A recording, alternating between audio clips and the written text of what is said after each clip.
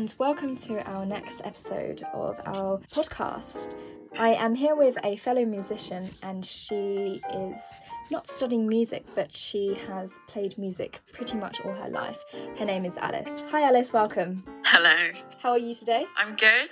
That's good.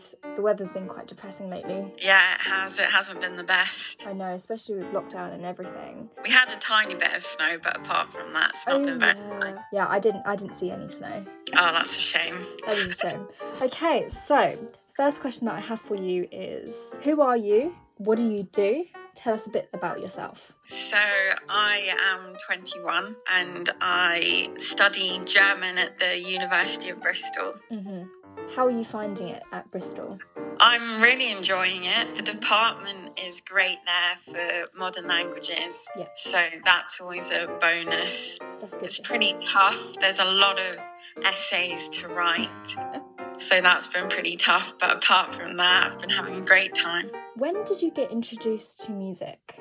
I mean, that's a pretty tough question because it can't have been when I started playing it, because I think I have been exposed to music my whole life. Like, even when you're a baby, your parents will probably sing lullabies to you. Yeah. But I really got into classical music when I started playing the cello and the piano. Actually, I started playing the piano before. I see. What's your favourite instrument to play? Definitely prefer the cello.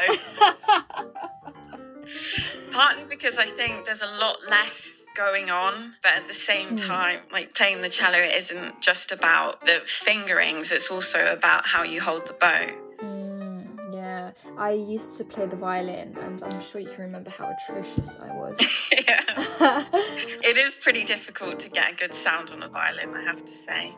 I could say the same for cello. I think in terms of when you're playing the piano, the most you need to worry about is fingering and sound. And yeah, it's still quite difficult with getting it correct, but I think with stringed instruments and basically non-piano instruments, you have to worry about everything else, you know, the tuning and everything. And yeah, that can just be quite off-putting. How has music impacted your life? Well, I'd say it's hugely impacted my life because, first of all, without music, I don't think I'd have the friends that I have, to be honest with you. Yeah, you wouldn't have me. No.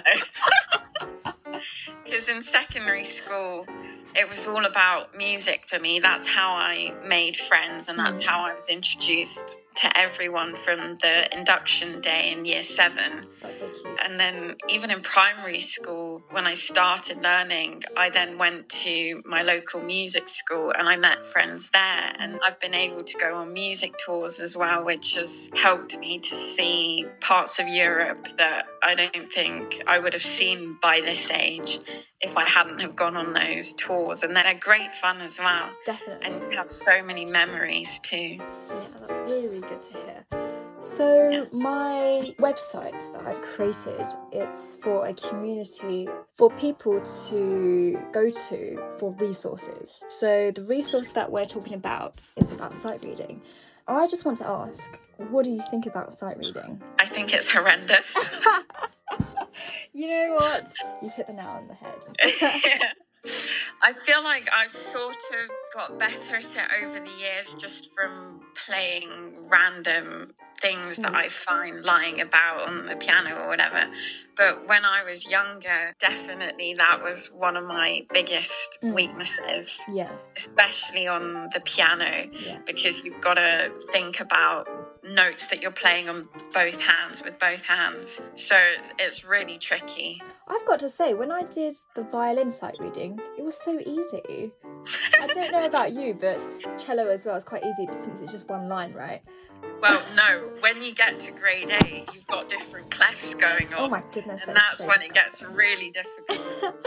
I was fortunate to have good sight reading ability, but I know for many, including some of my students too, they definitely do not like it because you're exposed to something new. And even though, for example, you do it for 2 years and you've been doing these sight reading exercises and it's different skills that you have to implement this. So I think it is quite tough.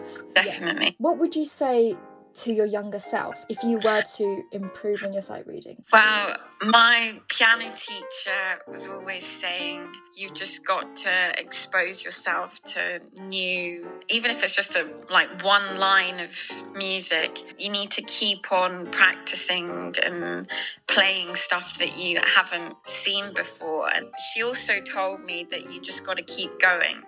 You can't keep going back and trying to play another bit again to try and get it perfect, because with sight reading, I don't think it's ever going to be perfect the first time you play it.